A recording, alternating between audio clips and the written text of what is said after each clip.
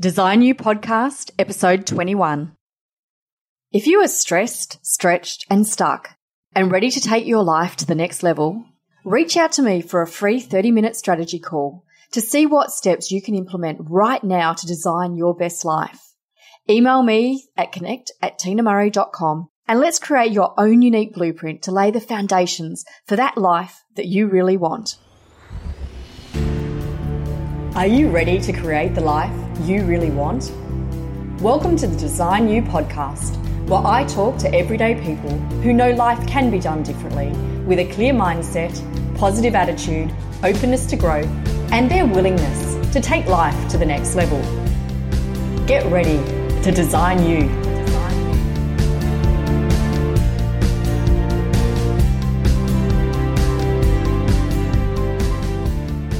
Hi guys, Tina Murray here. Today I'm welcoming to the drawing board Leanne Blaney. Leanne helps women break free from their daily grind, empower themselves to live a dream life, and develop strategies for success. An advanced life coach and extended disc consultant, she inspires with confidence, compassion, and adventure. Her mission is to ignite excitement and sparkle into the life of busy women. Join me as I chat with Leanne about living an adventurous life. Hi, Leanne. Thanks so much for joining me on the Design You podcast. How are you today? I'm good, thank you. I'm so excited to be here. So, thanks for inviting me to be on your podcast. Oh, love to have you here. Now, tell me, what are you doing to design your best life? Well, I've done many things in the last few months. It's been a very, very busy time for me. I've given up my corporate job and I've gone full-time into my business. So, been through like a bit of a journey for the last, I suppose it's 8 to 10 years. Sure. And it's like a personal development one. Then I realised, you got to create your own life, design your own life, and I wasn't doing that. So that's what I've been doing the last few months, has been setting up the business, getting it going, got my own podcast so I can get out there and talk to people. And this is what I love doing. So I'm actually doing what I love doing now compared to before, where I was just, getting up, going to work, coming home, making dinner, going to bed, doing all the same again. So now my life's all about adventure and fun and just every day being, different. That's what I'm loving at the moment. Yeah, and look, there'd be a lot of people who are in exactly the same position that you're talking about you were a few months ago. And as you said, it's a transition for a number of years. But what gave you the guts to actually take that step and do it? What was the turning point for you? I think I got to the point where I was doing all this stuff part-time and I was, learning how to be a coach and I'm doing a lot of work on myself and I was still going to this other job. And then I'm realising there's a big disconnect there. I wasn't enjoying what I was doing. And I thought, well, do I want to be here till I retire? And that's sort of really the anxiety. I don't want that. Yeah. And I thought, no, there's a real disconnect there. So I thought, okay, well, this is serious business now. I've worked on myself. I'm at a place where I feel very confident with my abilities and how I can help people. And I thought, well, why not make a full-time business out of it? So it was sort of a bit of a point where I went on long service leave, gave it a bit of go, and I think, oh yeah, this is fun. Like every day was different. I'm thinking, yeah, and I'm meeting all these people, and I've got this tribe following me, and I've got a new community. But that's it. I'm in the wrong place. So yeah, I ended up not going back from my long service leave, handing in my notice, and starting the business full time. Thank goodness for long service leave, hey? Oh, I know, because it's important too. Some people can't just go bang into the business. It's important to be able to transition. And I do have a lot of clients that, want to have that transition point. They think they talk about don't have a plan B. I think, yeah, have a plan B, because it's not, feasible for most of us who've got a mortgage and kids, and like I've got grandchildren now. And I thought, well, I'm not going to just give up everything. Yeah. I laid down all the foundation, did all that foundation work. And then I was happy. I got to a point where, yep, I'm happy to go ahead now full time. I'm actually glad you touched on that, because I think it's really important for people to know. We see all these people who, I don't know, for want of a better example, have 50 million followers on Facebook or whatever. They didn't do that overnight. It was a transition for them. Most people don't jump from one job straight into running their own business. And I agree. I don't know that most of us should be doing that, because you need the backup. You need to have money behind you. You need to not be stressed about money. You need to know you can pay your bills. You need to be able to do the things that you like doing as well. Yeah. Beyond what you're contributing with your business. So it's a really important point. I think it is, because you've got responsibility to other people, not just you. And while it is all about you, living your best life and, doing stuff for yourself so that you do live a good life and then you're good for everyone else, you have responsibilities. And I think as long as you're aware of those and you keep those in mind and you move forward from there, then you're okay. Mm. Yeah. Yeah. And so you talked about an adventurous life. Tell us more about that. I think I lived a life for a long time where I just didn't stand up for anything. I was hiding away, and I was married very early, and I had a child fairly early. So I lived this life where I just stopped doing all the things I loved doing. So as a teenager, you remember you loved going out and you loved going on those little adventures. Like I loved going hiking in the bush or going down to the beach or just doing something different every weekend whenever I could. I played lots of sports, and then I lost that. Wow. So through all that, you put on weight, and then you put a baby, and then your focuses change, and everything goes to everyone else. And when I found out that, I thought, no, my focus needs to come back to me. I started finding out, okay, what were the things that I loved doing? And I've just started adding them in. So I started, I got healthy to start with. I thought, well, that's my starting point. Let's go from there. And I was lucky enough to then start my personal development journey at the same time. So I had the mindset to go with it. And to me, it wasn't just about, doing, like I do boot camps and I run every week, but that's my baseline. My adventures comes from being healthy enough to be able to go out there and do it. So that every day I can do something different. I don't have to plan a great big adventure like going to climb Mount Kosciuszko or something like that. My adventures are, for me, and they're very personal to everyone. Everyone's got their own take on adventure, is to just do something different every day. And one is to get outside. And in the days that I can't get away and leave the house, I stand outside in the sun or in the rain or whatever it is. And to me, that's an adventure. Like even a friend of mine was saying, oh, okay, come on, bring on the adventure. Drive home a different route every day. I'm going, what? Okay, and I'm taking that on now. So that's my new adventure when I go out driving, to come home a different way. So just little things like that, and just makes your life a little bit lighter and more fun. And, just your brain starts working in a different way than if you just do the same thing and you just, keep doing the same routines over and over. It's having that adventure and lightness and fun, and it just helps all your relationships in your life and just everything. And it's exposing just something as simple as driving home a different way, which would freak me out because I'm bad enough at directions as it is. But that is actually just having a whole new perspective, because you're seeing something new. As you said, you're getting different stimulus, you're getting different ideas, seeing new things. Awesome. Yeah, it creates new neural pathways, anything that you do differently. So I love it now. Every time I think about, I'm going to do something different so that I'm not going the same way every time and not like a robot. So, yeah, I love it. So do you find that you have to write down what you want to do, or is it spur of the moment for you, like these different adventures that you have every day? I found that when I discovered what my drivers are certainty. That's one of my drivers. And I have to have a certain plan in place. I like to plan my year out, but I've now decided, okay, I'm planning my year out, but my holidays come first. And then my weekends away. And then I sort of break it down there. I can do my business in between. And then I break it down to my week, saying, okay, well, my boot camp and my runs are my certainty, my safety, my security. I do them. And then anything else is like an adventure. What else could happen today? So I love to just flow with it from there. So I'm a bit of a person that likes that certainty and then I can have adventure. Whereas some people just go, yeah, variety, yeah, but their life is a little bit chaotic for me. Yeah, but I think there's boundaries that are needed anyway. I think to be creative, and I definitely found this as part of the design process, to be creative, you actually design better when you have some boundaries. So you're saying for you, it's about having that planning in place, and it might be different for other people. They mightn't want to plan as much. But I think having some boundaries and at least knowing what it is that you want and where you're heading is actually going to mean that you're focusing those adventures around something that connects with you. Yeah, boundaries are huge. I've done a lot of work on boundaries because, when you're early off learning how to be a coach, you're just taking on any client and you're doing it right to like midnight at night and you're doing it on weekends and that sort of stuff. Thinking, oh, hey, whoa, come on. I'm talking about boundaries to my clients. Where are my boundaries here? Yeah. And you do have to have them in place. You have to know that, okay, maybe Sunday's just my day to have fun with my family, my partner, so we can go and do something with just no work at all. And, just putting those type of boundaries in place allow you to go, well, I can have adventure every single day. It's just knowing when I shut off from business. I mean, business is an adventure in itself, but, away from business. Yeah. And what that would mean too, that if you're planning out your weeks in advance, that you are allowing some space in amongst that. So you've got the plan, but there's space to fit that in. Are you finding though that you're actually getting better clients and better through what you're doing with your work because you've got those boundaries. So even though you've sort of reverse engineered it that you're doing your adventure is the big thing. Yeah. But you're actually finding it's influencing the people who are coming to you and what they're learning from you as well? Yeah, it definitely is. It's a different type of committed client. Like a lot of the clients I started off with, they wanted help and, I was there to help them and stuff. But then they'd go off and you see them doing the same old thing, week after week. But the ones I'm getting now, they're committed to change. They really want to do that. And by seeing me have my boundaries in place and saying, I can't see you at this certain time because these are my boundaries, they learn that themselves. I'm role modeling that. And that's actually more powerful than me just saying, you need to have boundaries in place. I need to have mine in place. So, yeah. Yeah.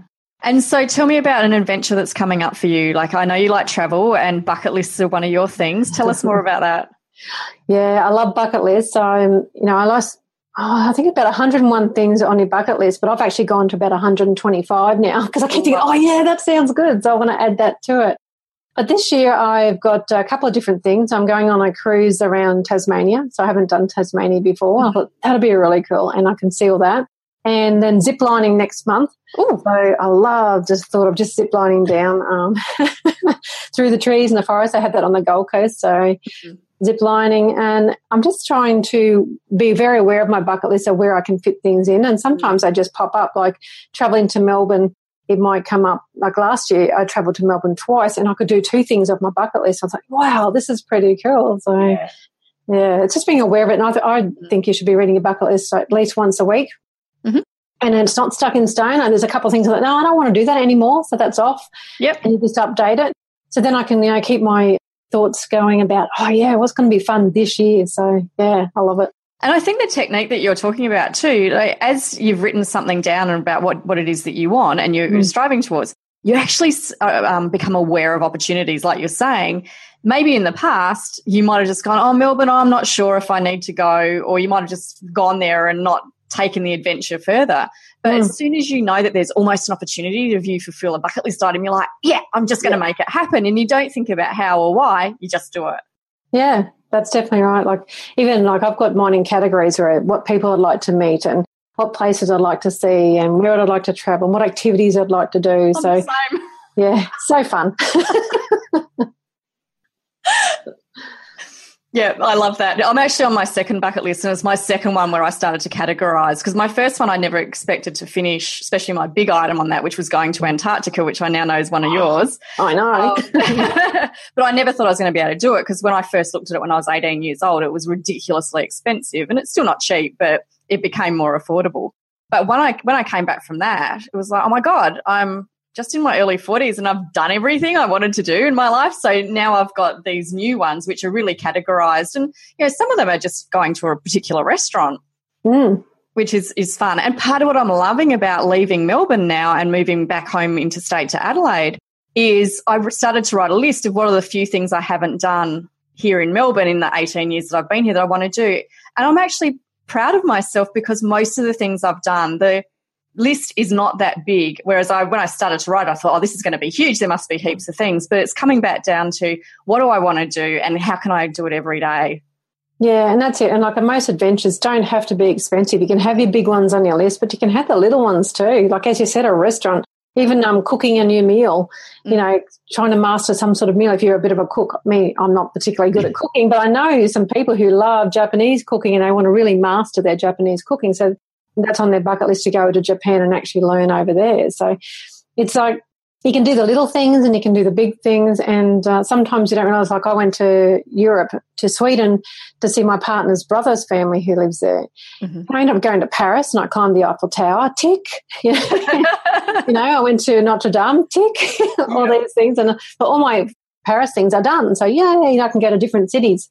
But, as I said, the everyday adventure is something that doesn't even have to cost anything. Sometimes it's just visiting something that's local that you can just drive to. And I did that recently. I had 2 friends come over from New Zealand and they really wanted to see the local area. I'm thinking, okay. I took them around and thought, well, I didn't know this was here. Well, I didn't know that was there. And I'd always wanted to see this sunken boat and I hadn't done it. So I went and saw that and I thought, with them, I thought, yay, another thing ticked off my list. And it didn't cost a thing, just the petrol to get there. Yeah, absolutely. In fact, one of mine, which I did recently, and as this leaving Melbourne thing, and I've wanted to do it the whole time I've been here, is visit the Burke and Wills at Melbourne Cemetery where they were buried. They were brought back and buried there in about 1860. And my one of my ancestors is the only survivor from that expedition. So I have a connection to it. But it's one of these things. For 18 years, I've been going, got to go to the Melbourne Cemetery and see it, and I've never done it. It's so simple. It's cheap. I drive past it so many times, but it's taking that time to stop to do it because life is short, isn't it? Oh, definitely. And I think when you write them down and you focus on them and you can look at them, you're actually going to be more likely to do them than if they're in your head. Like, I had a few people say to me, I don't really have a bucket list, but I do want to do a couple of things. I thought, well, how am I going to focus on it or try and fit them in? For me, having my list at the beginning of the year when I do my 12-month planning and I mark out these blocks of time that I can do stuff, I can work out, well, what can I do off my list? And that's fun to say, oh, I'm going to be able to tick that off. Yeah. And work towards it. That's the thing. Like you've actually, not only is it written down as something to do one day, it's like, I'm doing it this year. Exactly. Yeah. It's really powerful. Yeah. So how can people get in touch with you? People can go to my website, which is masteryourmountain.net.au, or I have a Facebook group for women, which is Ignite Your Life Adventure School for Women. So if you want to learn more about adventure and have a group of supportive women championing you on, you can go to that one. So they're probably the two best places to get me. Okay. Do you mainly work with women? Mainly work with women. I mean, I have worked with some men, but it just seems that I attract the women who just want to get out of that, supporting everybody else, and they're on a bit of a Groundhog Day, hamster wheel type life. So they seem to be coming to me now. So how can I get out of this? What can I do? So they're the ones I've been attracting. Yeah. Yeah. And that's beautiful because you've actually proven that you've done it yourself. You're basically saying that that's what you were doing. And now you've shown your clients what you can achieve by exactly. Yeah. So in 50 years' time, you're going to be an easy person to ask this for. Where would you like to be? Oh, I thought about this question when I was listening to some of your other podcasts. I'm thinking, wow, 50 years' time, I'll be 98. So I may be in a wheelchair, but I'm hoping not because I'm just making sure I'm so active and so focused on my health that, things like dementia and all those things worried me when I used to look to the future. But now I'm thinking, no, if I can get to 98 and still be healthy, I've seen it. It's proven there's people that are out there. So I'm seeing myself still out there, still walking around the block, doing those type of things. So I still want to be active and have that adventure in my life at 98. Yeah. And it's interesting you talk about the wheelchair. I'm just thinking my grandma many, many years ago, she was a bit of an adventurous woman. You would have liked her. One of my cousin's other grandmas had her leg amputated, so she was in a wheelchair. And one day at lunch, I wasn't there, I was interstate, but there's the best video of it. My 70-something-year-old grandma grabbed this wheelchair, got in it, went to the top of a grass hill, and it's like, whee! And she had her legs straight up, and she seriously was going, whee! As she went down the hill. And it's the most glorious thing. It shows that you can have fun, you can take the piss, and really enjoy yourself no matter what age. Oh, definitely. I so don't want to lose that inner child because then I've found her, I've got her back, and I'm letting her loose. So, I don't want to, have to grow old stately, or classy. I just thought, no, how fun is that? No, I love that visualization of her going down that hill in that wheelchair. It's brilliant. It's absolutely brilliant. Yeah. So what, you don't want to be stately, but this inner child thing, do you help your clients get back in touch with that? Is that a technique you use?